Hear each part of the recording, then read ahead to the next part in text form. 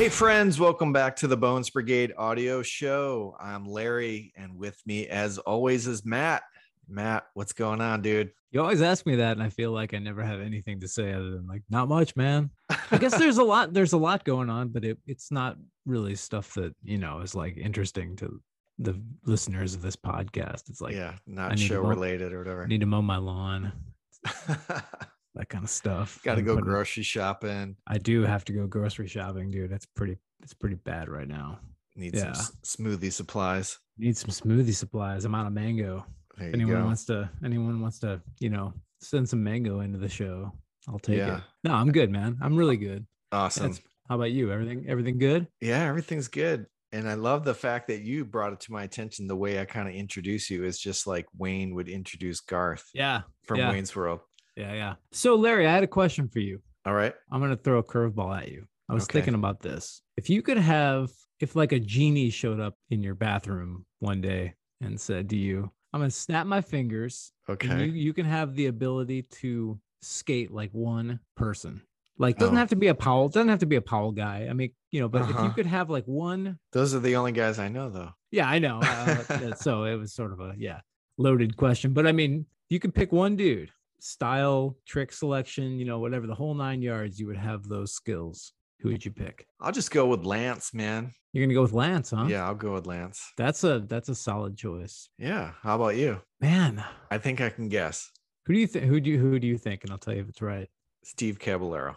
Man, I would say like my pragmatic side wants to say like, yes, Steve Caballero. But then my side who watches public domain all the time is like, gotta be Barbie. I mean, how can you not? Yeah. Because he makes that style is like what I always envisioned. It's never what actually happened, but that just like effortless flow. Mm-hmm. So I think I'd have to go with Barbie. If I could just, cash skate down the street and do like a million tricks in a row without once stumbling off and each one of them be a banger. It's funny. You say I can pick anyone I want, but in my head, I can only envision 5 skateboarders. Yeah. No, I know. There's so many, but yeah. But I mean, there's, you could say like Steve Alba, you could say, like there's tons of, I gotcha. Like, yeah. Yeah. I might have to give that some more thought, maybe. You can come back to me on it. I mean, okay. But Lance is, he's a well-rounded individual. Absolutely. Yeah, definitely.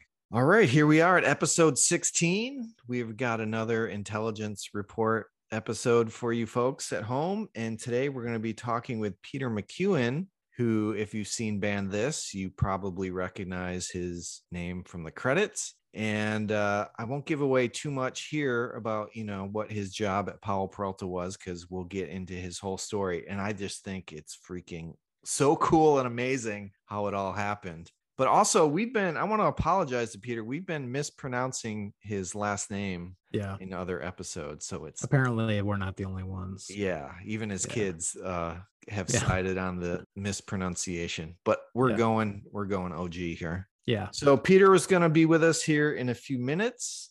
What else is going on? Oh, we did some birthday shout outs last episode. Yep. And we had a few more. George Powell had a birthday on September 12th. Rudy Johnson on September 14th. And actually, Matt, you had a birthday. I did. Happy birthday. Oh, thank you. Do you have any fun birthday traditions, or is it always not really? No. It's all the time. Yeah, it differs every year. Yeah. But this year we went to Chuck E. Cheese. Oh, there you go. I took my kids to Chuck E. Cheese for my birthday. You didn't go there by yourself. No. That would be the most pathetic thing I've ever done. No, that did not happen. No. I'm not afraid to go places by myself, but I've yet to I don't know about Chuck E. Cheese. Yeah, that one might not work. Yeah, you might end up getting some authorities called on you in that situation. Yeah, I used to have some kind of traditions when I lived in California for quite a few years, pre-fatherhood, it was easier for that stuff pre-fatherhood. Yeah, it was basically wake up, go skateboarding, then go to Disneyland, and then go to the movies, and that was it. Well, that's awesome. Yeah.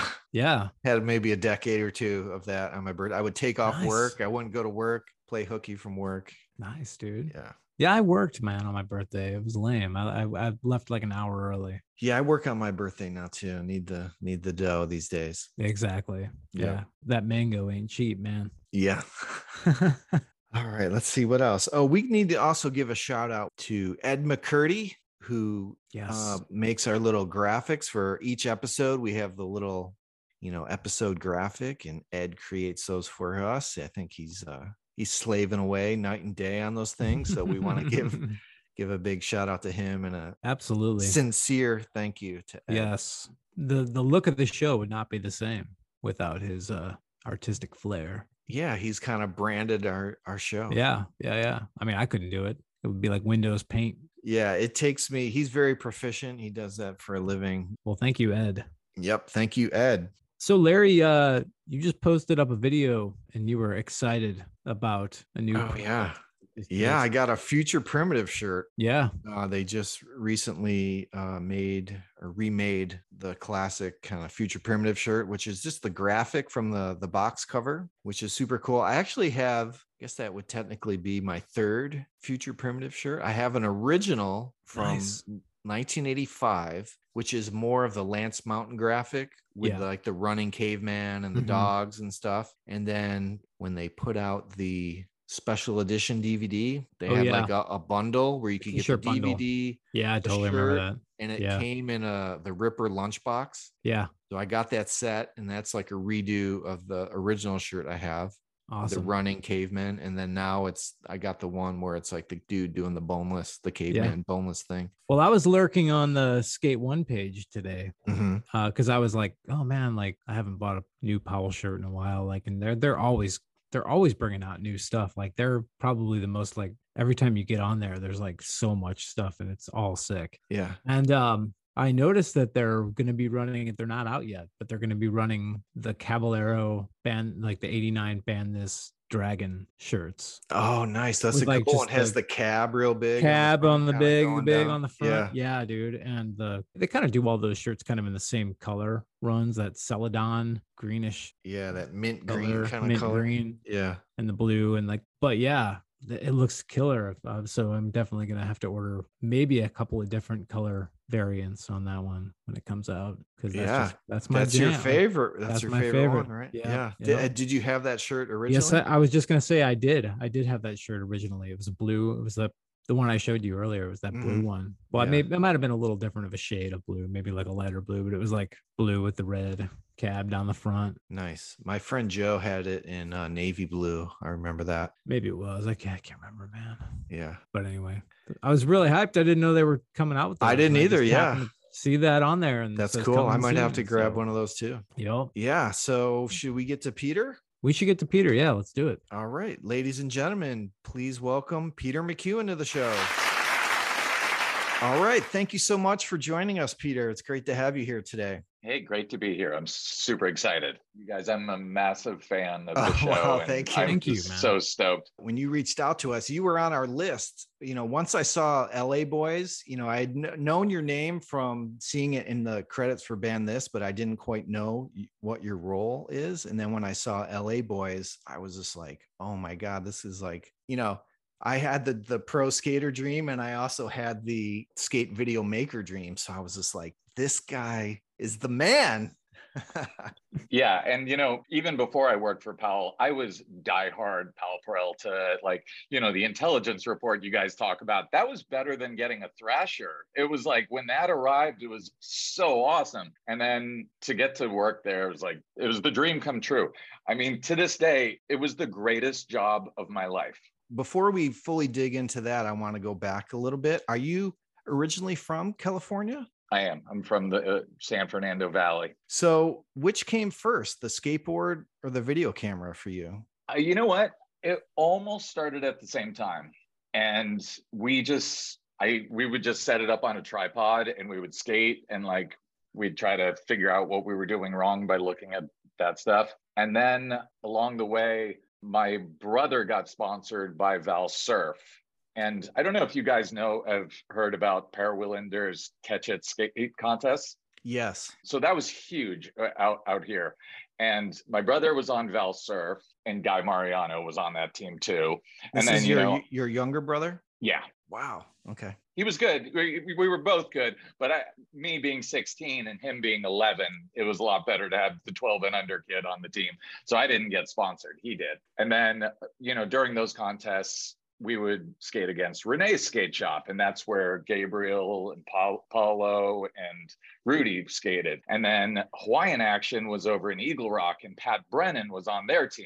Nice. And then there was another shop called Mothers, and Jeremy Klein was on that team. So it was like all these people just, they were shop sponsored at the time. And that's when I really started filming. And then I would just collect great shots. And I think I sent it to you. I don't know if you watched it, but I made a video called America's Top Amateurs. I watched it. It's great. Which sounds like a porno name when I look back on it now. But America's Funniest Home Videos. Yeah. But I just started collecting stuff like that. And I remember taking it to skate camp with me, the tape. And Mike Ternasky was there, and he was putting on the Gull Wing video, and like a bunch of the kids are like, no, put on that America's Amateur video. Wow. And he's like, what? You don't want to watch the Gull Wing video? And he put on my video. And I don't like to say that I changed his life, but I do think he was noticing that people didn't care about vert as much anymore. And this was all street. Mm-hmm. And like he, at that point, was so gung-ho, Tony Magnuson. And he's like, oh my God, Tony Magnuson's going to be on the vert ramp. And he was shocked when like people were hanging out and like watching the street skaters instead. So, and that was another thing. I also took my camera to skate camp, and I probably filmed more at skate camp than I skated. Wow. So was it your own personal camera, or was it like your, considered your parents' camera? Because I always had this problem, my dad had this video camera. It's like, you can't touch it. It's worth $1 million. You can't leave the driveway with it. But then once I got my driver's license and I could take, it was like, well, I guess he's driving the car. I guess we can let him, take the video camera out of the house kind of thing. So did you have any kind of restrictions, or you were just free to go with that thing? I think I was pretty free to go. I mean, I respected it. And, I don't know that they knew that I was riding my skateboard and holding it at the same time. But yeah, I didn't have any bad mishaps. Yeah, that's a great video. It's got to be some of the earliest footage of some of those guys. I'm Steve Size, and I mean, it's got to be like some of the earliest like footage of them, at least contest wise, that's out there, I would think. It's funny. People are downloading it and re-editing it and putting it on Instagram to new music mixes. Yeah, it's kind of wild. That lives on. So when you first started filming, were you thinking, edited skate video, or you just enjoyed filming and, just compiling footage? I mean, no, I definitely liked edited skate videos, and like, everybody had their song, and I put things together that way. And it was a little, VCR to VCR, and you just hope that it cut out at a good spot. It was like a 2-second delay in it, so the cuts weren't that great. But I was making videos of my friends and then I would have all the pro and amateur stuff that I'd film and go to all the demos and cut all that together too. What are some of those events that are in those videos? Looks like castle contests, or there was some Bones Brigade demos in there. Castle contests, Visalia skate camp, a lot of the Bones demos, with that jump ramp with the box attached. My parents actually recreated that for me. And nice. That's great. That was amazing. Yeah. And then the catch it contests, and the catch it contests I just watched one of the old videos of the catch it contest recently, and I'm like, oh my God, there's Jason Lee skating through. I never even knew he was there. It was like everybody was there. So what was the editing process then? You mentioned the 2 VCRs. Was there any other kind of Radio Shack trinkets you could use or anything like that? I had a video, like, what did they call that thing? Like a generator, like graphics generator. Yeah. And then that, you'd type out your thing and it would like imprint it on the video, and that was it. There was no changing it. There was nothing after that. It was on there. So once that video was finished, were you just making copies and giving it to your friends, or were you just taking it to skate shops, or not thinking that far kind of? Yeah, I mean, were you doing that video just for yourself? I mean, you were just basically doing it to do it? Yeah, pretty much I was doing it to do it, to show my friends. I found out recently that a place in LA called LA Skates had a copy of it, and I actually didn't know that anybody had a copy of it other than me. But it was around that time that Val Surf got busted for backdooring product and had to shut down their team. And then Renee's skate shop picked up my brother and they said, hey, and Gabriel wants to meet you. So, and I talked to Gabriel and he's like, hey, I'm trying to make a video. Like, I don't even think we called them sponsor me tapes back there, but like a video that I can send around, to companies. Would you help me out? And I was super hyped on that because he was like one of my favorite skaters back then. Nice. So how did you meet Gabriel? And then that transitioned into Paulo and Guy and Rudy and everything? So I had known Guy because of the Valsurf thing, and I had skated with Guy a couple times. Paulo had shown up to my house like 2 years prior because I had a really good jump ramp and we would film. And he always, when he rolled like 20 people deep always. And so like just this mass group of people showed up with him. And then I didn't see him again until the Powell or till like Renee's Powell days. But it was Gabriel that he and I like really went out there and he showed me all the LA spots, the Steve Seitz handrail. And after like a weekend of shooting, I went into Renee's and Renee said, Gabriel said, you're amazing and that I need to sponsor you. And I'm like, he said what? And nice. I think he had the foresight to realize, you know what? This guy has something to offer us. And like, we don't have anybody filming. And if I can give him back a little something, he can help us out. And I was technically the first person I ever knew that was sponsored for the filming, which it happens pretty often now, I think. People have like pro signature filming wheels and stuff like that. Yeah, it's wild. And then this is the funniest part is I cut his video and I gave it to him. And they didn't make a copy. I didn't do anything. Like that was it. Like I have the raw footage somewhere, but I never thought to make a dupe of it. I'm just like, here you go. Wow. Yeah, I actually kind of in a similar boat. The first skate video I made, you cut it down to one tape and then, oh, your buddy wants to borrow it. And then it's just got passed around and it's gone. And now the raw footage is missing in action. So I have this like this skate video from 1989 that's missing in action. It's kind of sad. Oh, man. Yeah, I mean, that's the thing. We were kids. We didn't. Yeah, you didn't know. Yeah. Going out and filming with Gabriel for that sponsor me tape. Are you just spontaneous or you're planning stuff? He's got tricks in mind, spots in mind, anything like that? He had all the spots in mind and he just took me to these incredible places and I would, go back and skate them afterwards myself. Rudy didn't have so he sent his video and I think he and Guy were sponsored immediately. Like somehow Guy went out on the one day with Stacy and he took both of them. Then Paulo was picked up and Rudy came back from vacation and was like, oh my God, I gotta make a sponsor me tape. I've got to do this fast. And he didn't have places for me. So I took him to all the exact same places as Gabriel's. And it's like, I mentioned in LA Boys, Gabriel was kind of annoyed with that. But what do you do? Yeah. And then I also remember, and then Rudy got on and I would hear later that Stacy didn't really want to sponsor Rudy.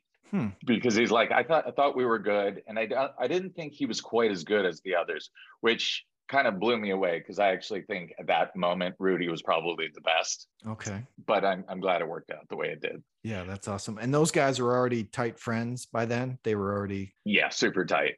That's awesome. Yeah. So you've got a Gabriel tape and a Rudy tape. How does that eventually find its way to Stacy or Paulo Peralta? Renee from Renee's Skate Shop was dating Karen Lightning. And I think her name was Lichtig, but she wanted it to be Lightning. And she was Stacy's secretary, and she got the Gabriel tape to Stacy. And then I guess Gabriel got all Rudy's tape to Stacy as well. And then, which I thought was total success, and I'm like, oh my God, that was amazing. And then one day I came home from school, and there was a message on my home answering machine from Karen. And it was a Thursday, and she said, Stacy Peralta would like to meet you about possibly shooting and editing for Paulo Peralta. Would you be willing to come in next week?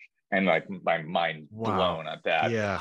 Okay. Let's hold right there for a second. So you're about to achieve the dream. So I was just wondering, maybe What was your relationship with the Bones Brigade videos at that point in time? I mean, they by far were my favorites. Like, Mhm. I mean, I remember, I think it was for Chin and Public Domain. I didn't tell my friends I had the tape. I like locked my door. I pulled down the shades because I was just going to experience both these videos without any interruptions, without anything. And then, like, the second I finished them, I called my friends. I'm like, I got the new video. So were they always like watching them all the time, constantly? Yeah. I mean, that was, the 2 VCR thing. That's how I got the Bones Brigade video show, and also, Future Primitive. I'm sure everybody did that way. Mhm. Yeah. Yeah. Yeah. So how old were you when all this was kind of going down? You mentioned you were still in school. Yeah. So during the Sponsor Me videos, I was 16, and then Wow. Okay. I was 17 when, which was only a matter of like 3 or 4 months. I turned 17, and then that's when I got the call from Pal Peralta. Wow. So the timeline's happening crazy. all pretty fast, like the Sponsor Me tapes to you meeting with Stacy. Very fast.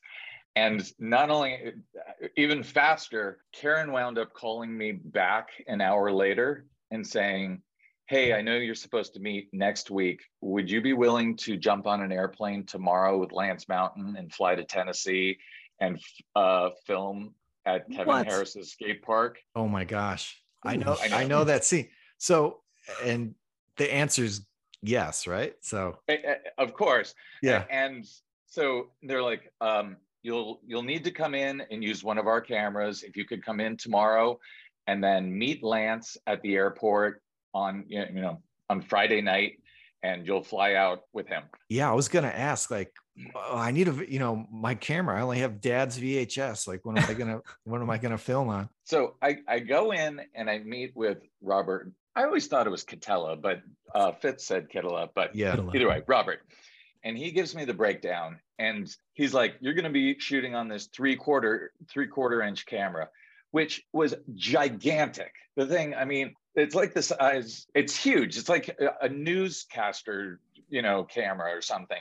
And he's like, you can cradle it or put it on your shoulder. Is this the camera we always see these production photos of Stacy like filming Animal Chin, like skating through wallows? It's probably that same camera, right? It is that same camera. Wow. And then if that's not bad enough, they're like, oh, and you have to put this VCR over your, there's a strap, and it's a 3/4 inch tape VCR. So it's huge.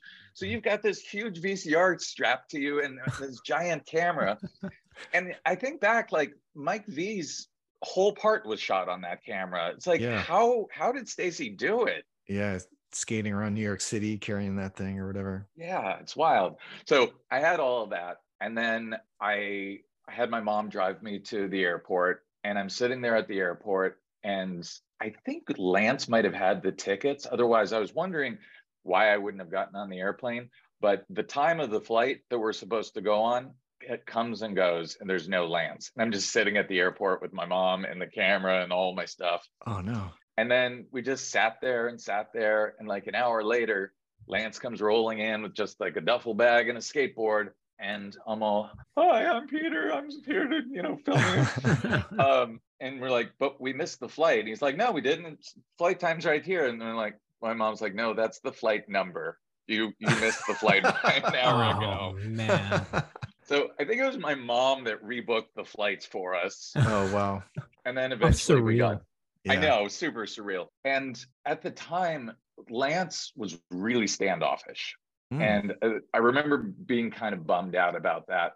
And then we sat next to each other on the airplane, and I brought my full bag of audio tapes, just, cassette tapes to listen to. Uh-huh. And, it was like 30 different ones. And he's like, hey, can I look through there and maybe listen to one? And I'm like, yeah. And I was all excited, and I opened it up for him, and he's all click, click, click, click, click, click. No, these are all lame.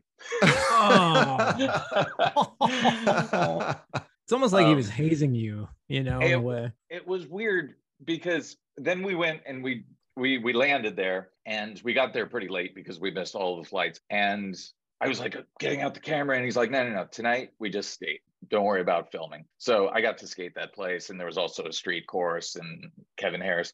The whole thing was, at least what I was told, was Kevin Harris built this skate park without permits and had just finished, and they were having to tear the whole thing down. Wow. And Whoa. yeah. There was no saving it, like retroactively getting the right permits, or It didn't seem like it, but I was also only 17, and I'm like, well, I guess that kind of thing happens. yeah. So where was this? I'm sorry. Hold on. Where was this again? Tennessee. In Tennessee. I don't think I knew about Nashville. that. Yeah, I know that part. That ramp looked really cool, almost similar to the ramp in the Vancouver park. I thought Kind of with the kind of weird, like, layout. wave up the wall kind of Twists thing. and Yeah. And I always wondered why I never saw that in any other videos or magazines. Wow. So it was only just around a short time. That's pretty cool. So you actually then you got to skate with Lance that night and Kevin Harris? I did. And we had actually both had ankle injuries, almost the exact same ankle injury. So we weren't going at it that hard. And I'm like, oh, if I hurt myself and I can't film, I'm going to be in so much trouble. Though the other thing I was going to say about the advice from Robert when he was talking to me about the camera is he said, never cross the stage line when you shoot ramp footage. People will get disoriented. If you're shooting on this side of the ramp, always stay on that side, because if you go to this side, it'll look like, they turned around, and then they drop me into that ramp where it's just every angle. I'm like, I don't know how to shoot this and say. Yeah, that's amazing. So the next day is filming day. What was that like? You just Lance starts, you just start rolling tape, or you guys have a discussion or a dialogue about what to do, or?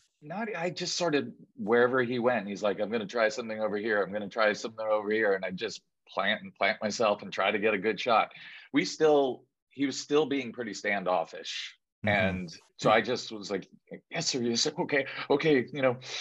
But I remember us shooting all day long. It was crazy. And then I think we got on an airplane later that night, and I asked him a question, and he gave me such a nice, earnest answer. And the door was cracked, and I did not stop from there on. Like, ask him every question I could think of. I'm like, oh, and you did this trick, and I was blown away by this. And I was like, I just fanned out on him, and he was so sweet and so open. And he would tell me all these stories, and he was telling me about, meeting George Harrison and what that was like. And the flight went by in like 5 minutes, and I probably, we talked the whole time. I think he drove me home from the airport that night. It was amazing. It was everything I had hoped for at the beginning of the shoot. Just had to earn it. Yeah, I guess so. So did that footage end up? No, it's okay. Did that footage end up in anything? Where is that footage that you? It's only like 3 or 4 tricks. It's in Band This. I think where they show like the summer tour. Oh, okay. Kind of section. Gotcha. Where they show like various indoor random skate parks. It's in there. It says Tennessee on the screen. Yes. Yeah. And there's a kid. What did they cut? Yeah, there's a shot of the kid. He's just like, it's rad or something like that. He says. Yeah. I think there are more shots in the bail section than there are in the actual. Right. Yeah. Amazing. So you come home, and then you got to go meet Stacy, right? It's like going to meet the Godfather or something. And he was amazing. So I show up that Monday morning with the footage. I'm super hyped on the footage. This is the Silver Lake office, the legendary Silver Lake office. Okay. And they're in the middle of cutting the promo video. And like literally the soundtrack to the promo video are a stack of vinyl records, like right there. It was like, oh, the Smithereens Ray Barbie song. This is, they're like, hey, check this out. And they played it for me. It wasn't quite done yet. And they're like, we're thinking of putting another Joe Satriani song in. Oh man. I think Stacy also had to go through his time with me asking a billion questions. But one of them was, I said, people say that there's like this code that you have to live by, and that they have to have a certain amount of tricks. And like, I heard that you even give them assignments like, hey, maybe this would be a good trick for you. And he's like, what? That's insane. And I think I know that there's that code book that they were given later on. Oh, and I think in our brains, it was expanded to like not only a work ethic, but like tricks that they needed to learn, that kind of thing. So Stacy thought that was the most absurd thing ever. Cut to later that week, still the same week.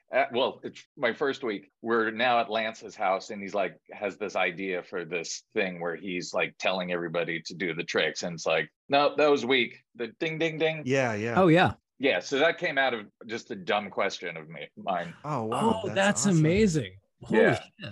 Okay. And I Wow. filmed Crazy. Yeah. Oh, that's awesome. Yeah. Did you really, man? That's wow. How cool. What other questions is Stacy kind of asking you? Is he asking you about cameras? Do you know how to focus? Do you know shutter speeds? You know, what kind of editing equipment you'd use? Or is he not thinking in those terms really? His main thing is this kid knows the name of every trick, and we have so much footage to log. Mm-hmm. And the truth is, I was like a savant, you know, so would you guys have been. And it was like, really, I have to sit here and watch all the raw footage and just write down the trick names? Because Robert didn't really know the trick names. He could, you know, set up a nice shot and everything, but he was constantly, when he had to do logging, going, what would you call this? What would you do? So I was able to just jam through the footage. This was technically already in production a little bit when you came in. When I came in, the only things that had been shot were the things for like trade show booths that were carried over. Okay. So the first things that were shot were the Tennessee footage. And then Stacy was going out with the LA boys to shoot that. And when he brought that back, I actually did the first edit of it. Okay. And I used Chuck Treece's song that he had for the Tommy Guerrero section, but it was an instrumental. Mm-hmm. And it was an instrumental because he hadn't even laid down the vocals yet for it. Mm-hmm. And this, one of my biggest regrets is that I didn't get a copy of this, because I actually think my edit was even better. That's awesome. I cut it way more like the Rubber Boys style, where it was like, felt like you were flowing through the city. Mm-hmm. And I mean, and I also think that song is one of the best songs in the whole video. So I had that in there. Yeah. And all summer long, that video stayed intact. That Paulo Gabriel, they weren't allowed to see the footage, but he would show that cut to other skaters on the team. Like when Frankie Hill came down, he's like, dude, check out these guys, you know, just to get them hyped and like to push themselves. And Stacy didn't touch that footage until the end of the summer. And then it was like, hey, I recut that and changed the song. And I'm like, oh, it kind of broke my heart. Yeah. So you didn't go along on the LA boys filming? I didn't. I think that was on purpose for Stacy. I think he wanted them in a different element. I don't think, you know, I was there for the bench stuff because that was just impromptu. Yeah. And you're running camera B on that, I think, because in the documentary, you know, you can see Stacy in the background. So I was like, okay, there's two people filming here. So that's you. Yeah. And they're constantly going, did you get that, Peter? Did you get that, Peter? That's amazing. Yeah. I always was like, so you're friends with those guys. Do you have conversations like, can you believe what's happening? Because I think they were Powell Peralta fans too, right? You're like, yeah, they were diehard.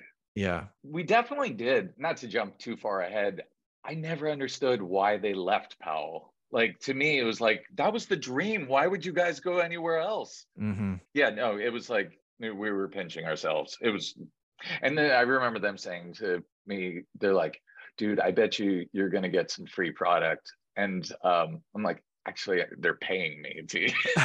Oh, man. Oh, here's another funny story. This is how much they didn't really like, you know, their business sense. They weren't really on top of things.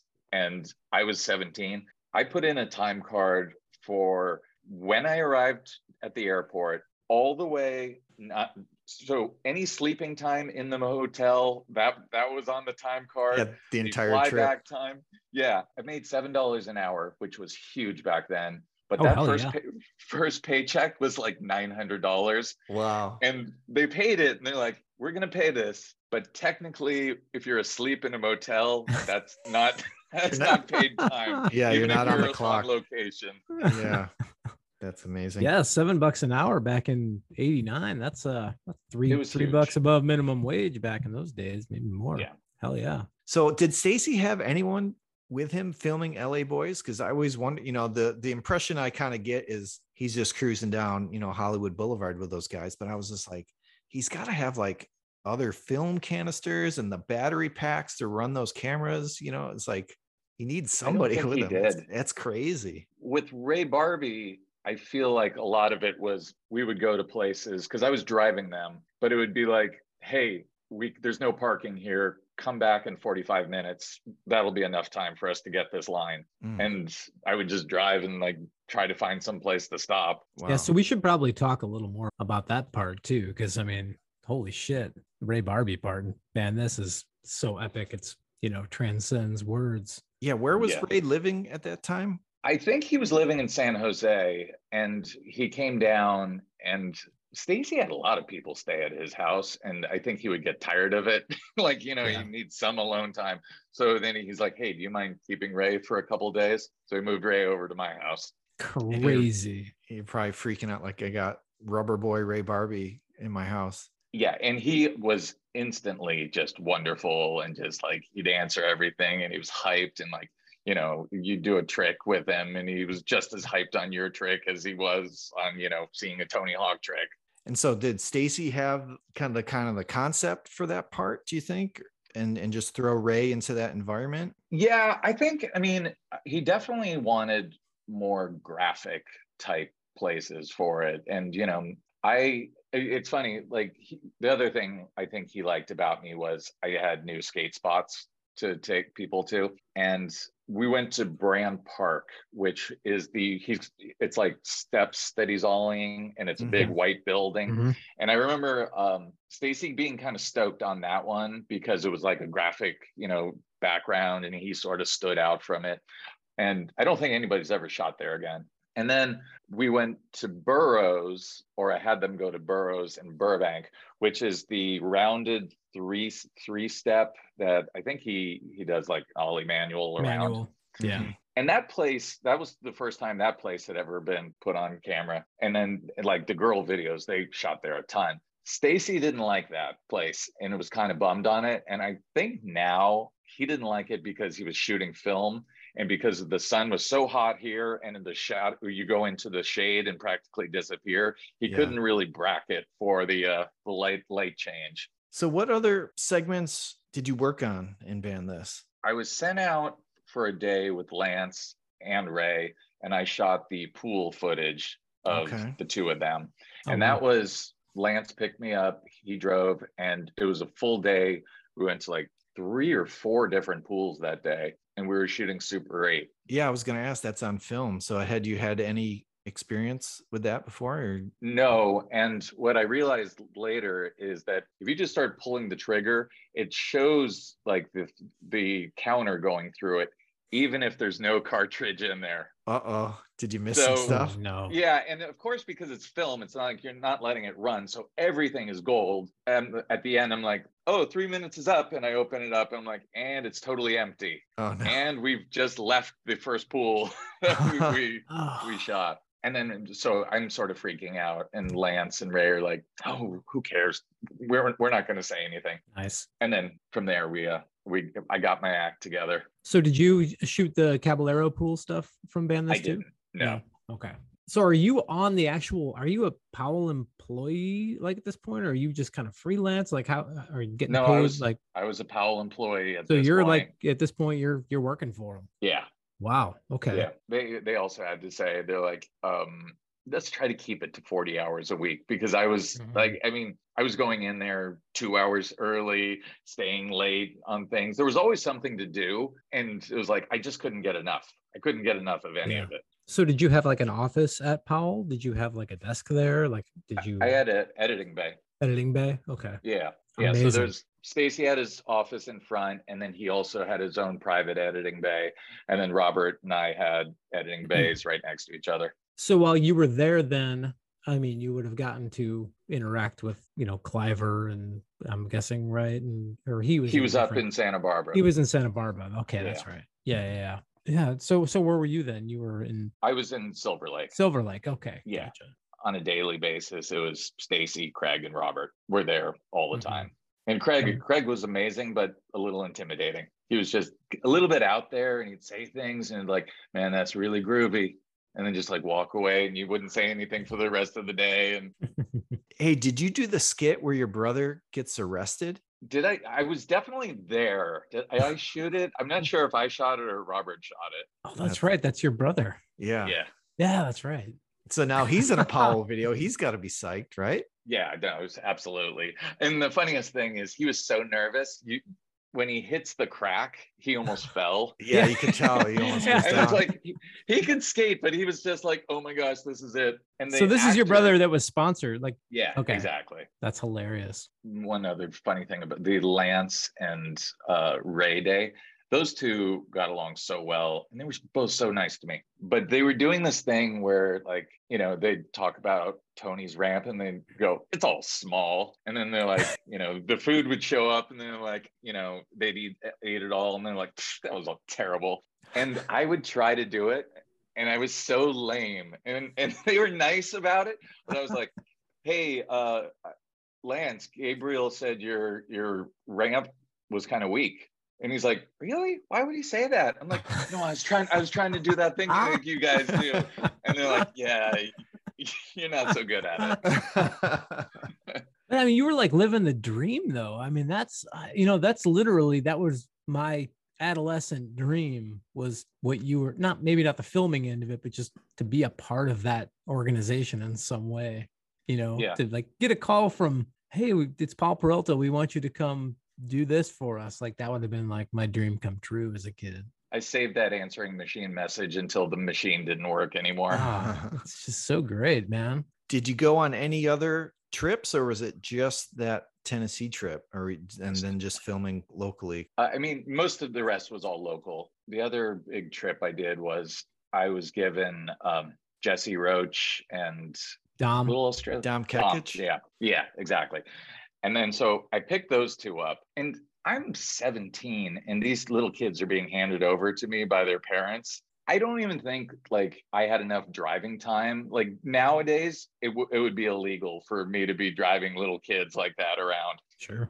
And then they had me go pick up Chet and Bucky, and they were just kids at the time. I mean, you see them, how awesome they are on a skateboard. When they're not on a skateboard, they're screwing around, and I'm trying to drive, and they're like smacking each other and jumping around the car. And it's like, I would have to like find a payphone, like check with somebody, and they're like, "Hey, this person can let us stay at their house down near Fallbrook." And they're just jumping on the furniture. And I'm like, "Guys, we have to take this seriously. Tomorrow's a big day." Yeah. Like these guys are really young. They need their sleep. And how was filming that Fallbrook part? It was great. That last shot of Jesse, he didn't really pull it off. We faked that. Yeah, they were great. When the kids got there, they were totally serious about skating. Yeah, and you filmed all from the same side. You didn't cross that threshold and confuse people. I learned my lesson on that one. Did you film there for the Greater Gutter Open? No, I wasn't there for that, but I was there for the scooter race. Tell us all about the scooter race. So that was one of those moments where it's like Pal Peralta, every 10 minutes, a new person would show up, and it was like, "Oh my God, Steve Seitz is here. Oh my gosh, this." And everybody sort of ignored me except for Lance and Ray, who would come over and talk to me and hang out with me. And I was way too afraid to talk to everybody else. And then Tommy Guerrero arrived, and that was like another mind-blowing moment, except that he showed up in combat boots and a black leather jacket. And it just didn't seem like he wanted to skate at that point. And I was he almost gave out the vibe that he was done with skateboarding, or like he was just moving on to something else. And I could even feel like Stacy was bummed that he brought those shoes. And Tommy's like, "It's fine. I can ride a scooter in these boots. We'll be fine." Yeah, and he might have been bummed to have to participate in that, you know, because I think he didn't want to do some of the bits in Animal Chin, like the goofing around and stuff. So he might have been maybe a little hesitant to get involved to this scooter race, which is one of the goofiest things yet. Yeah, for sure. Where was that? I always thought it was like Lance's neighborhood by Mountain Manor. It was around Silver Lake. You can even see Silver Lake out there. Oh, okay. I mean, which was just them, you know, walking outside the door. Like half a block behind the office is full residential, and they shot that there. And then, but that was mainly for a booth called Club Crete for a, what do you call those things? Oh, the trade show? Trade show. Thank you. So, and the idea is we shot a different ending of every single person winning.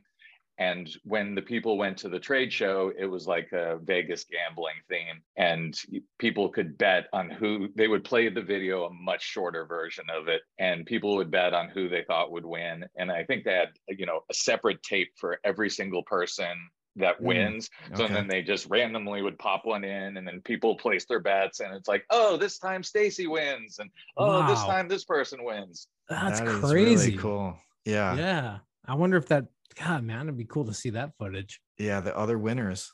Yeah. And then I remember Stacy, it was the day after we shot everybody, and Stacy was like, I'm gonna film myself for this. And the green screen. He was more concerned with, he's like, and I feel like I should wear some sort of hat or something on my head. And he was really like, that slowed things down because he tried on a bunch of different things. I'm like, just, you look fine. Yeah. And then finally he landed on the head gasket. Do you remember that item? It was essentially like a finished sleeve. Yeah.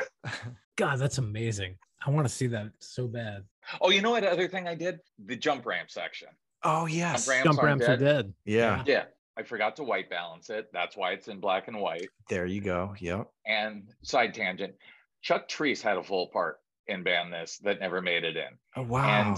And that part Chuck Treese had a skate part. Yeah. I mean, it was a lot of like, you know, cruising and like trick here and there, but you know, it was sort of highlighting his music. And then we would, you know, some studio footage. Guitar, and then I think that all ended up in Skate TV. There's that cool segment of him recording that album. And there's some of that 16 millimeter footage of him filming. But in LA Boys, I think when they're talking about getting that Treese song, there's a like a clip of them and Chuck Treese does a street plan or something in front of them. It's kind of interesting. He was at the launch ramp day, and I was sort of shocked that that part wasn't bigger because that was shot way more at the end of the summer, and the tricks that they were doing off that launch ramp were incredible. I mean, 360 flips.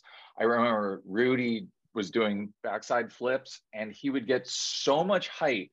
It looked like he was just being dropped out of the sky when he landed. And then they started doing these coordinated tandem things where Gabriel would do a backside 180 mute, Rudy would do a backside melon 180, Paulo would do a frontside mute 180, and Guy would do a frontside lean 180, and Chuck followed, and he would do an early grab 180 of some sort. There you go. That's awesome. But I started to wonder if, like, when Chuck was taken out of the video, if they took out parts that had Chuck in it, but I don't know why. I wonder why they did that. Yeah. I mean, because he's still active in the Powell thing through the next video, big time. Yeah. Yeah. You know, in terms of musical, you know. Yeah. You haven't had him on yet, have you? Nope. No, we've talked to him a little bit. I think Matt kind of has a connection with him, and then I had sent him a DM and he said he's totally down. So we'll get to him at some point soon. He's wonderful. And he's the one who told me, he's like, dude, you think Tommy's good at skating? Listen to him play the bass, which he got me really deep into the Tommy Guerrero albums. Chuck Treese is like a completely unbelievable musician. Like I saw him play at a Borders. Remember the bookstore, the Borders chain? Oh, yeah. He was playing drums with this band called Mosquitoes. And it was like a little in-store at this bookstore. It was like me and 12 people there just kind of watching them play. And Chuck, man, I didn't know he was that good at drums, and he killed it. I mean, it was unbelievable. Like watching him play, I didn't realize he was like that good. And I actually think, he I don't know, like he's not an underrated musician, but he should be more in the public conscience of, like, because of how good he is, in my opinion. And some of the bands he's played with and some of the people he's collaborated with and stuff, he's awesome. And he's a nice dude. Like nicest dude ever. He was the first person that I ever saw that laid down every instrument on, Yeah. on something, Yeah. like go in there, do Yeah. the drum track, do that. I'm like, I didn't even know that existed until I saw him do that. I think he played drums on the stuff that's in public domain. I think he played drums on Weakness and Mix Shred. In fact, I know he did. I think he played everything. Yeah, I think he did everything. Yeah. Yeah. Mm-hmm. Yeah. He was another person. I think he might have stayed with me. I definitely know that, like, one of my jobs was not babysitting, but like, hey, when Stacy's like, I got stuff to do, take Chuck out today and show him a good time. That's awesome. With the Dom and Jesse, that was definitely babysitting though. Hey, so I want to jump back to Ray's part real quick. I think Yeah. my favorite shot of that part is this kind of like long lens rolling line that he does at this school. He's doing some flat ground. He hits a bench and a curb and some stairs. Can you share any insight on that one? So my role in that was I was driving the car and Stacy was laying on his stomach with the 16 millimeter camera as I did the dolly move for them as we tracked. And I think it was like, that was it. He did that line. He jumped back in the car. Both of them jumped back in the car and we left that location. Wow. Just one take. Wow. Got it. Yeah. And that was one of the places I took them, which was crazy because if you look at it, it's a pretty good skate spot. And we used to skate it all the time, but it never shows up in another video ever. Wow. Yeah. It looked like, a fun spot. You could have had there's a session 3-step there. Yeah. over, it's Ban This is in the can. What happens next? Did you go to the premiere in St. Louis? I didn't. So this is sort of the sad ending to my time at Powell. And we can bounce around other stuff, but I had to go back to school at the end of summer, and they shot most of the video at this point. They were working on some stuff, and so you're still in high school at this point. I'm still in high school, and so you're going into senior year. I'm assuming. Okay. Wow. Exactly. You had the best summer ever. No doubt. It was still the best summer ever. Yeah. And then I was working on the weekends every once in a while, and I took one skater out. I want to say his name is Juan, and they wanted me to film him. He wasn't really sponsored by them yet, but they wanted to feel it out. And like Gabriel and Rudy said, he's really good. You should check him out. And he went to ollie like a 10-step, and he broke his leg on the first try. Oh no. And I remember like getting him home and going to the hospital and that. And then on Monday, I came in, or not Monday, I met up after school on Monday. I came back with the camera, and Robert asked me how the footage was. And I'm like, I didn't get any. He broke his leg. And Robert got mad at me. Oh. He said, you have a job to do. If he did that, you should have, taken care of him, but found somebody else to shoot. Oh, wow. And I thought, wow, that's kind of weird. Yeah. It's like, Yeah. I don't, if I came back with some rando person, I'm like, oh no, I shot this guy instead. That would have been weird. And then I made the mistake. I kept the Powell location a secret from everybody. And that was like, nobody talks about Fight Club. Mm-hmm. And this one dude at ValSurf who worked the counter always was asking me. And my mom even would say, don't tell him. And for some reason, I told him one day. And then the next time I went into the office to talk about what I was going to shoot that weekend, they said, yeah, we sort of need somebody that's not going to school. And the dude from ValSurf walked out, and they're like, we hired him. Oh no. Yeah. Huh. To do the same stuff you were doing? Yeah. His name was Nick. That's all I remember. Damn. And I looked for him in the credits of Propaganda, and I don't think I saw his name. Maybe he didn't last long. Maybe he didn't work out. Yeah, but that was a real bummer. And that's like, for as great as it all started, that was the end of it. Except that Stacy wrote a letter of recommendation for me for USC Film School. Oh, that's awesome. Yeah, and it was actually Craig that wrote it, and Stacy signed it. That's amazing. You need to go to the school office and try to find that and get it. I think my mom has a copy of it. Oh, there somewhere. You go. Yeah. Wow. So your whole tenure there, your whole time there, I should say, was what, 3-4 months at Powell? Yeah. That's crazy. Wow. Random question. Have you guys mentioned that Dennis Dragon's brother was the captain from Captain and Tennille. Yeah, we found that Yeah. out when we did the Owens Brigade video show episode. We had Sean Mortimer on for that one. Okay. He mentioned that, and we were kind of blown away by that one. And because we had known that Dennis had this, musical career, but we didn't realize the his family. brother. Yeah, it's pretty crazy. Because then we discovered some of the music from video show is from a Hal Jepsen surf film that went under the name The Dragons, which was Dennis like early and his surf brothers. punks? Yeah. It's crazy. Yeah, the captain. You got the guy from 10cc. Yeah. Cream.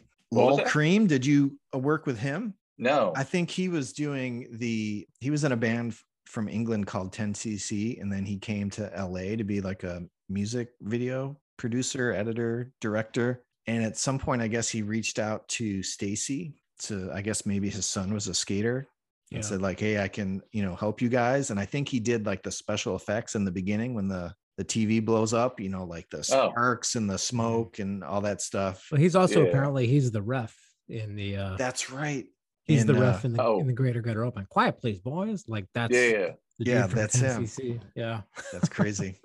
So jumping back a little bit, so we can all, edit 4K video on our phones now, but what was the editing workflow like back then? Or what was that kind of the equipment called? Or how did you learn that? What did they show you? What was editing like back then? Everything was transferred to 3/4 inch tape. And then we had, just huge 3/4 inch decks and double monitors and, all the dials and everything. And it actually, pretty similar, that technology stayed the same for a long time after until Avid came along. Mm-hmm. And then, the only other crazy, like all film footage was transferred. And then toward the end, we would go to color sessions, which that was something that I'd never experienced before, like, dialing the colors up on Super 8 footage and 16 millimeter footage. Yeah, what was that? Is that called telecine? Is that what that? Yeah, exactly. Okay, yeah, I sat in on a session like that before. You can do some wild stuff manipulating that film. Yeah. And then Stacy in his office, he had, I think it was a video droid, and it was like 12 decks high, and he's like, you just put each tape into each of these things and you marked your in and out on like, I guess it was like an early computer. And he's like, and then it'll just cut it all together for you and, spit out tapes. Wow. That's interesting. I'm sure I'm missing some weird fact, but it was some weird piece of machinery that I never saw another one of those again. Wow. Like you just type in the time code from tape 2 for the first trick, tape 7, this time code, and then it just grabs. It starts assembling. Order. Wow, that's pretty crazy. I would like to see how that all works. That's interesting. So you go off to film school, and then are you keeping in touch with Gabriel and those guys, or you check in with Stacy once in a while, or did you kind of transition out of skateboarding? Or I sort of transitioned out of skating until, one day I was at school and Pat Brennan was trying to do a backside 180 off this gap, like near Exposition, right at my school. Mm-hmm. And Lance was filming it. And it's so funny. Pat and I went way back and we had skated a lot together. And I'm like, oh my God, you're on Powell. And I was super excited for him. And Lance is like, don't you remember me? I'm like, of course I do. I'm just. That's funny. Yeah, it was really sweet. So I would have imagined you would have, done work on propaganda or skate TV, but nope, just off to film school. Yeah, I had that episode on Skate TV with Dom and Jesse, but it was just my footage that they moved over there. Mm-hmm. Totally random. The Fallbrook ramp was so much smaller than Tony's ramp. I feel like when you look at footage, they both look like big ramps. And the Fallbrook ramp is like, I was fine standing on the top of it. You get up on Tony's ramp and your knees get weak, like you're looking over the Grand Canyon. That thing was so big. And I say that the day we were with Bucky and the kids, Bucky's like, let's go by Tony's house. I'm like, okay, totally. And we went there and Frank Hawk opened the door and he's like, nope, sorry guys, Tony's on tour. And Tony's wife was there in a bikini. She was super hot.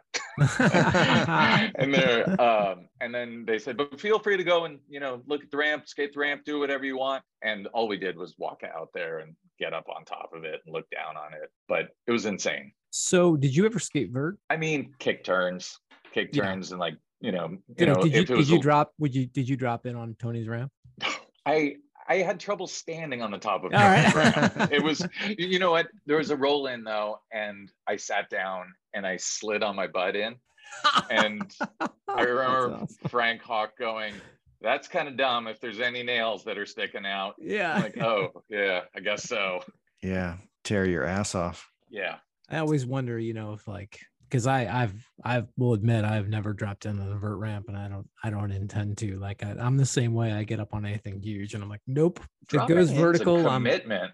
I know. Yeah. Were you keeping up or watching the next releases of Bones Brigade videos? Oh, for sure. Yeah, for sure. And what did you think of them? I loved them. I also was kind of blown away by Video Days, though. Yeah, and I was like, wow, the tides changed a bit. Mm-hmm. So what happens after film school? So I jumped into the industry, and not quite as exciting as the Powell stuff. I worked my way up in the art department, working on commercials. And then my wife was a producer for a company. And one day, she brought home a presentation and she's like, oh, we're going in for this pitch and these are the ideas. And I'm like, these are terrible. And I'm like, let me write up some ideas for you. And then sold my first concept for a spot, and they let me direct it, and been doing that ever since. Were you using any kind of, from your experience working on Ban This, were you taking ideas that maybe you had taken, that you had seen Stacy done or Robert done with the camera, and applying those to your professional career? I mean, I've definitely grabbed the camera on a skateboard before, and people cringe when they see it, but it's awesome. And it's, the footage is great when you do that. Nice. So Frank Harada, okay, we got his Sponsor Me tape while we were there. And nice. I actually ran into him years later and told him this story. Stacy came up to me and said, what do you think? And I said, I'm really not impressed. Really? I was actually kind of shocked that Stacy, because we had other tapes that came in that the people were way better. I think like Lance Conklin's Sponsor Me tape came in during that time, and it was like, wow, this guy's amazing. Mm-hmm. But Frank really wasn't that special. And Stacy looked at me and went, I think you're wrong. I'm going to sponsor this guy. Oh, wow. I was wrong. I don't know what he saw in that tape, because it wasn't that impressive. I thought it was more on par with those two dudes that sent in their skate footage in this section. It really didn't blow me away. But 15 years later, I was on a commercial working with Frank Harada. He was the talent in it. And I told him the whole story. And I'm like, thank God he didn't listen to me. Yeah, that's awesome. One of the people's favorite segments from Ban This is the Lance O and Neil part. Did you have any thoughts on that part when you saw the footage, or how did you know that was happening when they were filming it or anything like that? No, I just saw it come in, and it was hysterical. I love that part. But I also had heard about Back to the Jump Ramp story of, the LA boys going to Lance's house and skating the jump ramp. You can see the jump ramp in there. They use it like a mini quarter pipe. But yeah. That always made me think, God, why isn't there footage of them using that as a jump ramp? Because I would love to have seen that. Yeah, it's such a classic segment. That's so good. So were you totally removed from skating when, did you just get a call one day? Hey, there's going to be this movie about the LA boys. Can we use some footage? Does it still exist? Or were you already kind of connected with those guys still? I was still super into skating. I was totally random. I think I was hit up on like Instagram or something, and they said, would you be the Peter that shot Gabriel's Sponsor Me tape? And there's footage of, them turning during the bench sequence, and they keep on asking, did you get this, Peter? Are you that Peter? And I'm like, oh my God, yes, I am. That's cool. I noticed in some of that in the footage, which I'm guessing is all your footage, and you're just like, I totally missed it. And they're like, what? Oh no. They get all like freaked out. For every make that any of them had, there was, did you get that? Yeah. There's a lot of that in the movie. Yeah, I thought that movie was so well done. I love that it ends on this super nice positive note, and it's not like, and then they went to World Industries and Paulo Peralta, collapsed. It's just on this nice, really good high note. Driving around with Stacy, I used to ask him, if you could have any skater on Powell, who would it be? And he would say, Rodney or Mike Vallely. I'm like, no, you already had those guys. You've got to think outside. And he's like, those are the guys I would want on Powell. Wow. He's like, he was crushed. I mean, yeah. Every time something would happen with Rocco, it broke his heart. Mm-hmm. And, you know, Wow. Rocco would do stuff like, I also shot this Sponsor Me tape of a kid named Duck Tran. And if you ever see Rubbish Heap, it's John Orlanes and Duck Tran. Yeah, I always wondered who those guys were. That's like all you ever saw them was that part. What's so weird was, for as much as there was like this, you know, young Latin like group of kids that were skating in the inner city, there was also like these Asian pockets where these like groups of all Asian kids were just awesome. But they were just as good as the LA boys. They just didn't get the exposure and it didn't blow up the same way. But so Steve Rocco would do things like Jeff Hartzell had his team at World Industries. And then Steve had his team, and they would go to a contest and bet each other. Like, if my team wins, everybody gets kicked off of your team. Oh, wow. And it was like, the way he would play with their lives was just kind of gross. Yeah. Yeah. And both John and Duck got kicked off. Wow. They really did it. Wow. Damn. But it's pretty incredible to think that, you know, something that it started with, you know, you filming a Sponsor Me tape went on to be like the start of your career, the start of these other people's careers, and then culminate in a documentary being made about that thing that started with, you know, you getting, you know, filming a tape and getting a phone call. It's incredible. Or continue it, or I'm on a podcast right now talking to you guys about it. Yeah. I mean, who keeps getting better and better. Yeah. There you go. But it's pretty incredible. So when you were hit up about the documentary, I mean, what was your reaction? Were you? I was super hyped. Here's the worst part. When I went off to college, my brother taped over, like, would just use my old videos to record things off the TV. Oh, wow. And he was a little kid and it was just stupid. And I don't think he thought about it. So the amount of footage, I had like 10th still of the amount of footage I actually shot, which was a little bit sad. Yeah. And I thought I still had it all up until the making of LA Boys. So, and then I went back and I'm like, where's this? And I sort of found out that, it's all taped over. Yeah.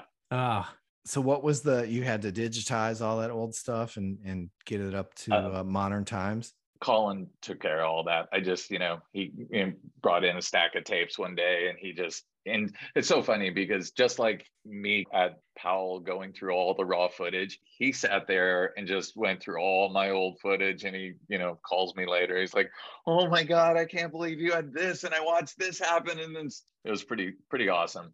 So was Colin the one that hit you up, on Instagram asking if you were that Peter? Yeah. Wow. I wanted to talk more about your current career. I mean, reading the bio and on your website and seeing. Yeah.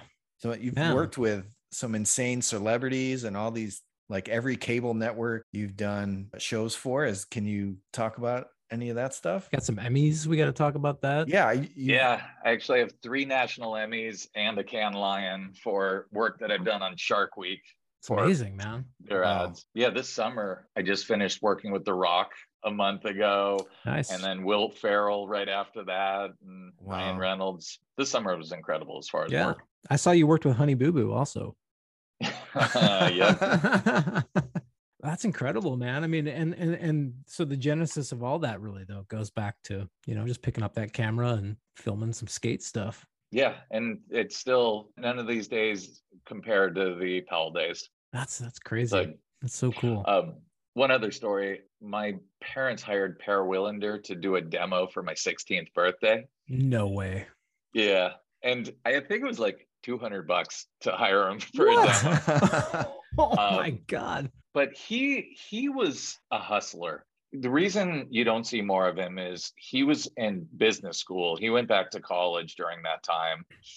When he was working at Catch It, he knew that he created that skate contest series. And the only way you could get into it was if the shop bought a certain amount of merchandise. So it was just, it fed itself and he had that going and he was, going to business school, and he had these side hustles, and he would do demos and like MC contests. And so it's not a surprise that when Birdhouse started, that he was sort of the brains behind it all. Mhm. And didn't he even own Birdhouse outright at some point? I think Tony had to buy it back from him or something like that. Yeah, when it Yeah. left Blitz at one point, Tony, I guess they figured out an arrangement for Tony to get it out of Yeah. Blitz distribution or whatever. Let's hear about this birthday.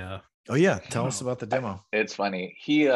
He's like, all right, he brought a ramp, which was awesome. And he's like, all right, I'm going to do a freestyle demo, and then I'll get into a street style demo. And I remember. So wait, where was this? Is this like in front of your house? Yeah, in front of my house. It's just like you and your 12 buddies for a birthday. It wasn't party. even that many. There were like 6 of us sitting on the curb, and we're like, oh, that's amazing. Doing pogos. You and you didn't think to film this? I was so excited. Yeah, I'm sure. I wonder if we've got. There's gotta be. My parents were shooting stills of it, but yeah. And then after the demo, he's like, "You guys want to skate my ramp?" So he stayed, and we skated his ramp, and I brought my ramps down, and we had like this little street course. Nice. And then it was supposed to be like an hour, $200 for an hour, and then that was at like 3 o'clock.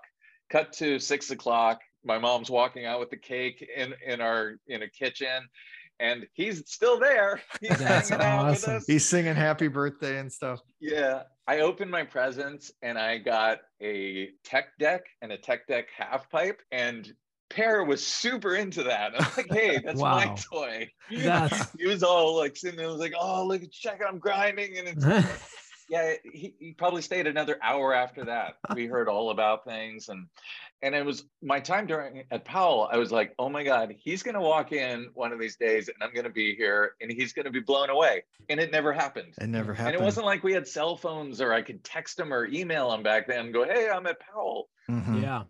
So when he filmed his part for Ban This, did you have any interaction with him at all? No. In fact, I don't know when that happened. I don't remember Stacy going to shoot that. It just, I think it was just in the video. It might have happened really late in the year before it came out.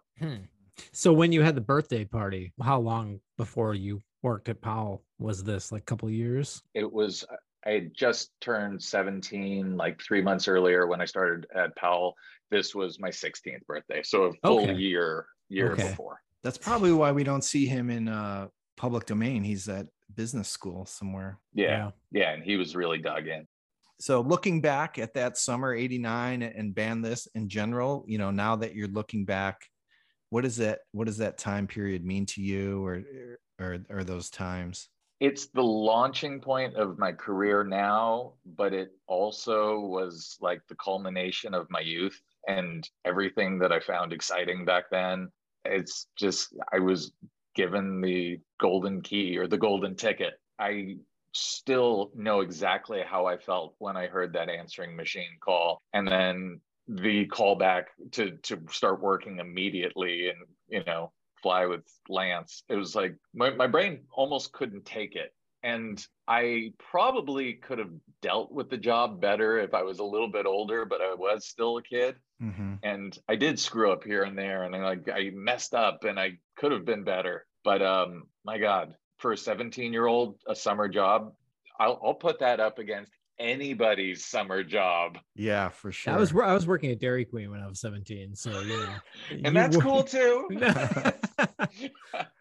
No, I mean, what a trip, man. I mean, like, that's just, you know, I have right here, I've shown it to Larry before, but this thing that my brother made for me when I was young and I was an aspiring artist. I knew that I was never going to be a pro skater, although that was the dream for everyone. Like, oh man, be a pro, be sponsored. But I had this thing, I'll show it to you. We can post this on the gram if you want, Larry, but this is like a thing my brother made me. And it's like, if I were a gift, I'd be a gift. My brother was probably, I don't know, 6 or something. I'd be a gift to my brother, Matt, that Powell Peralta's skate team would let my brother be an artist for them. Oh, that's amazing. And I got it right here. But and you know, I love that. Yeah, to some degree, I guess it's a I've managed to carve out a place in this whole thing, you know, with this show and doing it with Larry. For sure. But you know, to back then to actually have that happen, you know, that was like ludicrous pipe dream at best. And you know, for you, it actually came true. You know what I mean? And you know, you had the added benefit of living in California, or I was in Missouri. Yeah. But you know, I mean, man, what an amazing thing to happen. The California thing, I mean, that's pretty key. When it's like, Yeah. oh, Guy Mariano lives over here, Pat Brennan lives over here, Jeremy Klein lives down here. It's like, it's all around. Yeah. I have one more funny story, totally unrelated. I think I was 15 at the time, and we went to Mike McGill's skate shop, and I was buying a Mike McGill skate shop t-shirt, and I was in line, and a huge truck pulls up, and Mike's like, oh my gosh, guys, I'm sorry, hold on. And it's a section of the chin ramp being delivered to his parking lot. Wow. And he gets out there, and the guy's like, okay, I've got it. And nobody had thought about how they were going to get it off of this truck. And it's huge.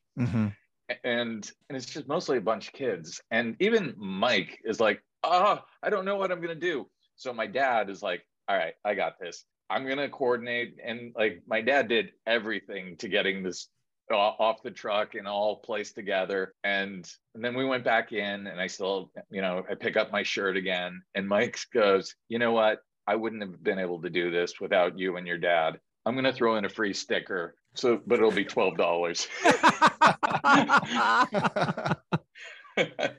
So wait, what part of the chin ramp was being delivered? Was it like a piece of the transition or something? Like what?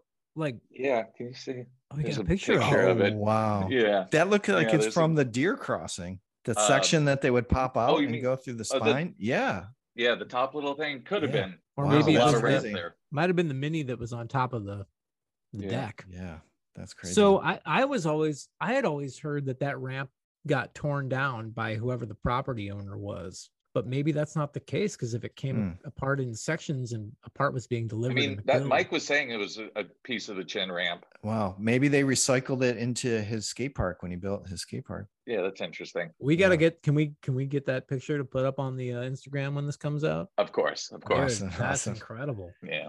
Wow, what a story. Holy shit. I know. That's crazy. Oh, and then the last thing I was going to say is in the LA Boys, when at the beginning, when Stacy's like, you know, they've never been shot with a real camera. I'm not talking about some friend's home video camera. I'm all, hey, I think you just took a shot at me. Yeah. He's like, I'm talking about, you know, a real skate production here or whatever. Yeah.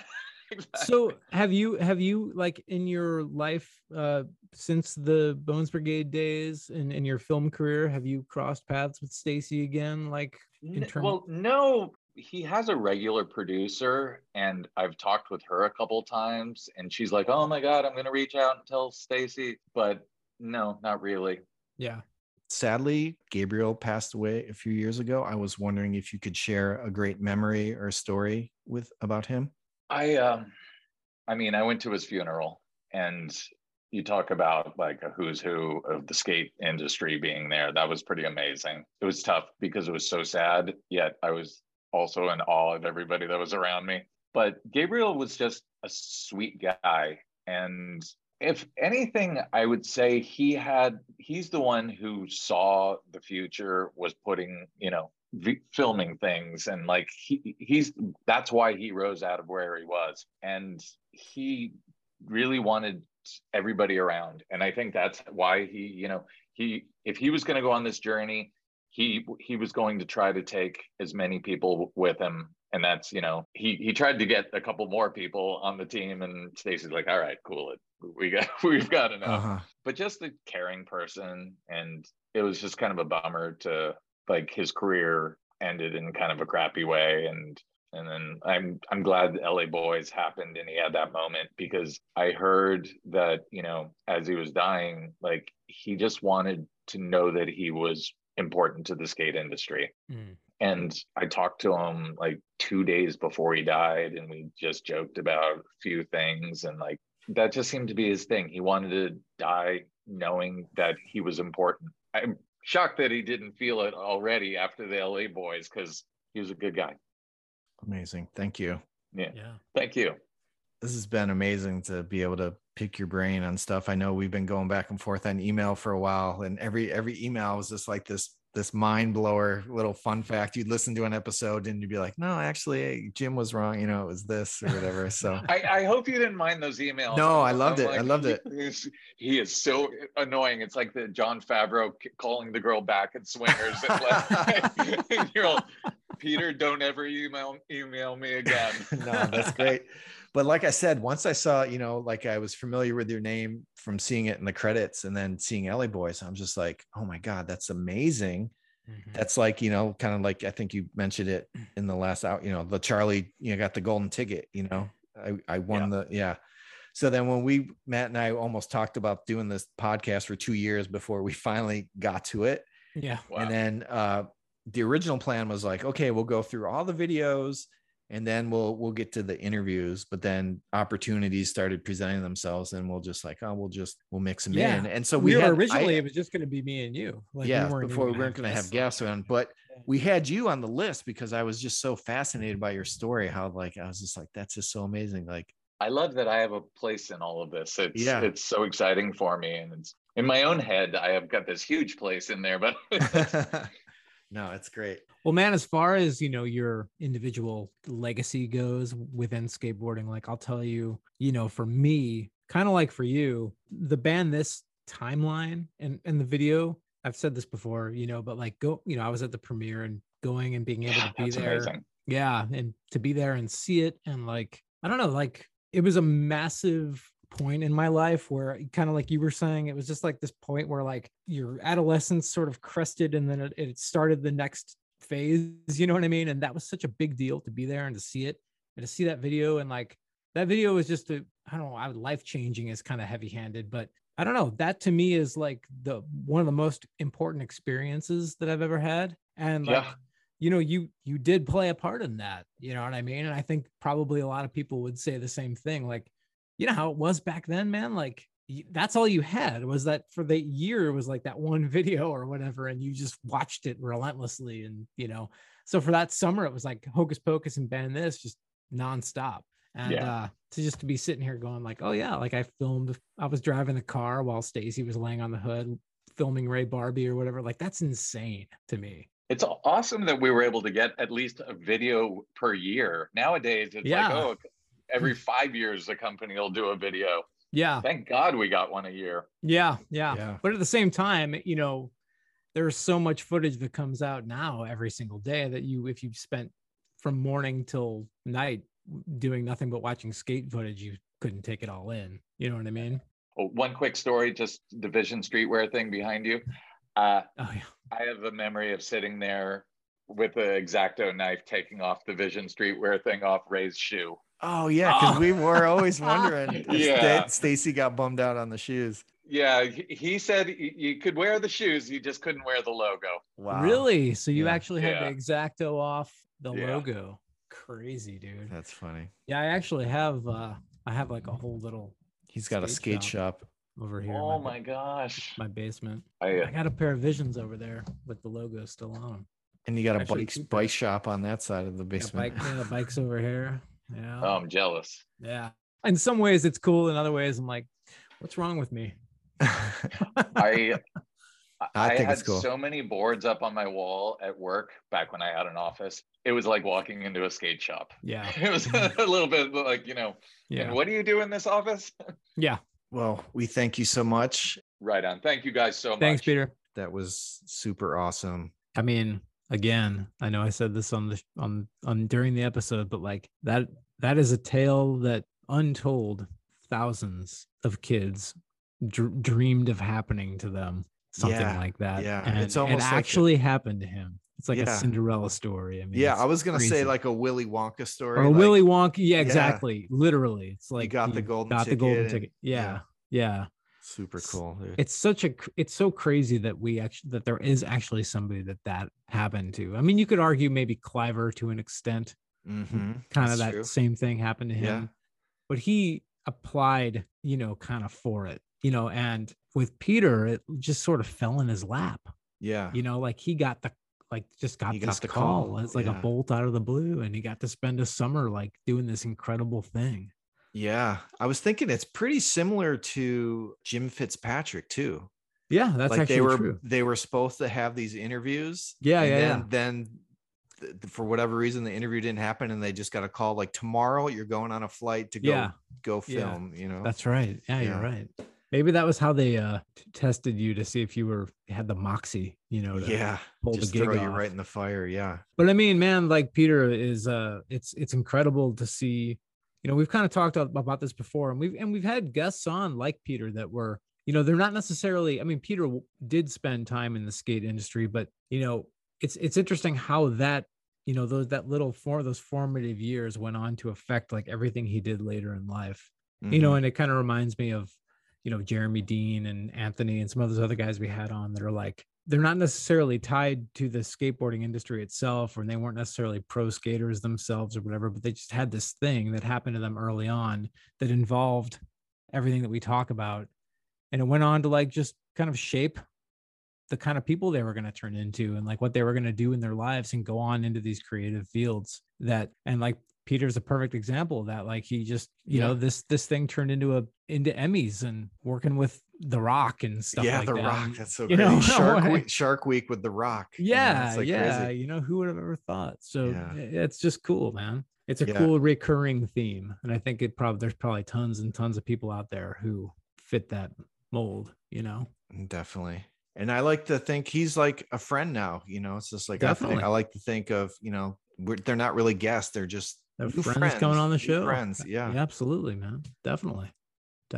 So cool. And I have a feeling that he might end up on this show again down the line somehow. Yeah. It'll be cool. Yeah, for sure. Always welcome in the BBAS podcast studios. Yep. There's always a chair for you. There you go. All right. So it's that time once again for the Bones Brigade audio show mailbag. Here we are. We're still missing our stinger, man. Oh yeah. I was thinking about the stinger. Yeah. Dude, we got to get that stinger. I think we need your girlfriend to do it. I know. We might need to, we might need to get that to happen. Yeah.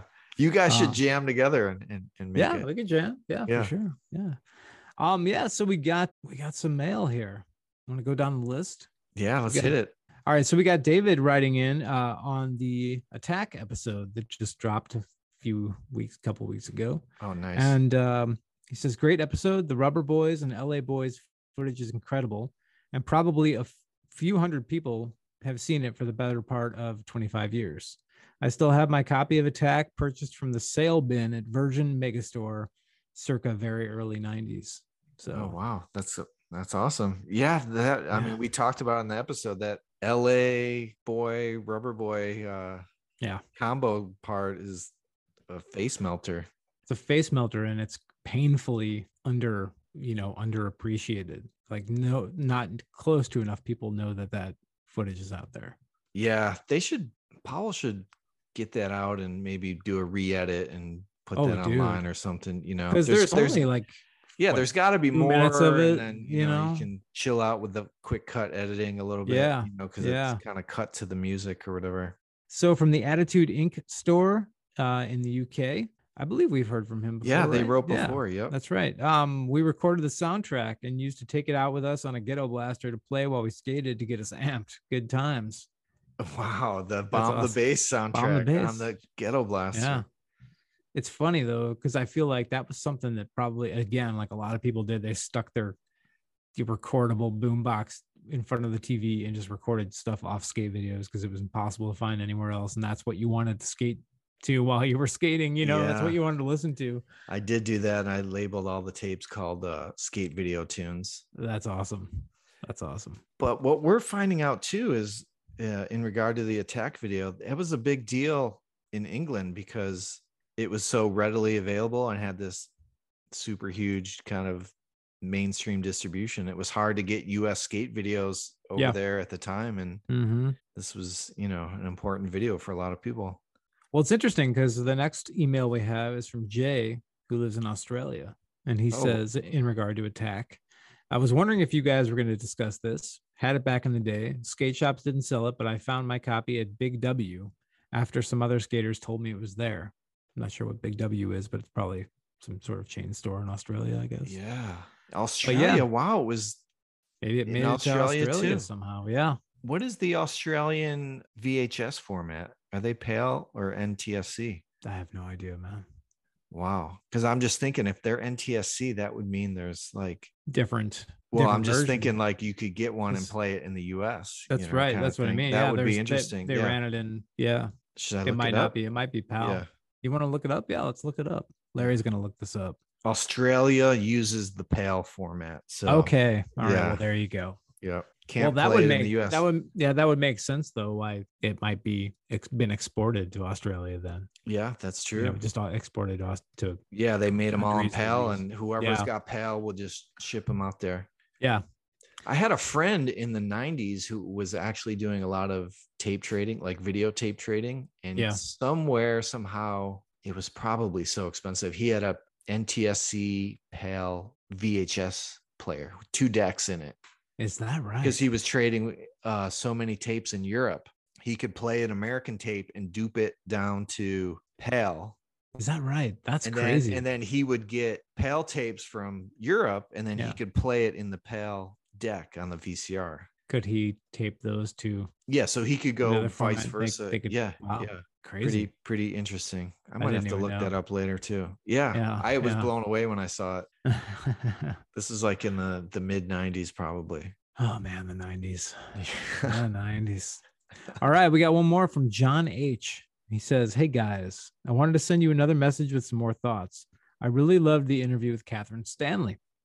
She was great, sounded genuinely happy, and surprised that people still loved her for the role of Miss Catherine. It'd be great for her to do an intro voiceover as Miss Catherine for the show. This may just be me, but I would enjoy an episode just devoted to reading from the mailbag.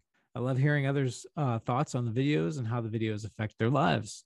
One last thing, the attack episode was great. Keep up the good work. Thank you, John." Yeah, thank you, John. Yeah. I believe John is the gentleman that wrote us before, who was the gentleman starting skateboarding at the age of 40. Oh, sweet. Yeah. All right. Well, hopefully things are going well. No rolled ankles or anything yet. Yeah. Thanks for your continuing to listen to our definitely. show. Yeah. As far as Catherine goes, I think we'll see what the future holds. We'll hopefully we'll be able to do some more stuff with her for sure. Yeah, she was awesome though. And she was definitely super fun to have on. And yeah, as far as an episode just reading from the mailbag, it could happen. Maybe make that happen. Yeah, we'd have to let some just sort of pile up for a while, probably to do an entire episode's worth. But yeah, man, definitely. Yeah. What would be cool is to get some people from the mailbag on the show, and we can talk to them. Yeah, we could have a big mailbag. Mailbag interview episode. Yeah, that would be cool. We'll see. Who knows? Yeah. But thank you, man. Awesome. Yeah, awesome thank you feedback. everybody for Appreciate writing it. in. So what if people want to be like John and they want to write in and have their thoughts read? What do they need to do? Oh, it's simple. You can just go to our website at thebonesbrigadeaudioshow.com, click on the contact page. You can type it in, hit enter, boom. Damn. You've got it. It's that's simple. That is simple, man. And I'd like to plug this again. I forgot this is a feature on our website. If you go to the contact page, there's a little microphone button, and you can send us a voicemail. And instead of you having the typing, man, that's antiqued. So you just hit the microphone and you can speak your message to us. And then Matt doesn't have to read it. We can just play it on the show. Wow, really? Yeah. I didn't even know we had that. Yeah, that's a little That's audio. incredible. Yeah, it's built right into the website. Yeah, so somebody please do that. Yes, I'm just daring somebody to send us a message. Let's see if if this actually works. Yeah. Not that I don't want to read your messages because I love doing it, but like I want to see that happen. That's cool. Damn, technology, man. Yeah, maybe it's almost like we've evolved past PAL and NTSC VCRs. Amazing. Good stuff. All right. So there another one is. in the can. Another one in the can. So we'll be back soon with another episode. But until then, I'm Larry. And I'm Matt. Reminding you to never stop searching for chin. Have a great night.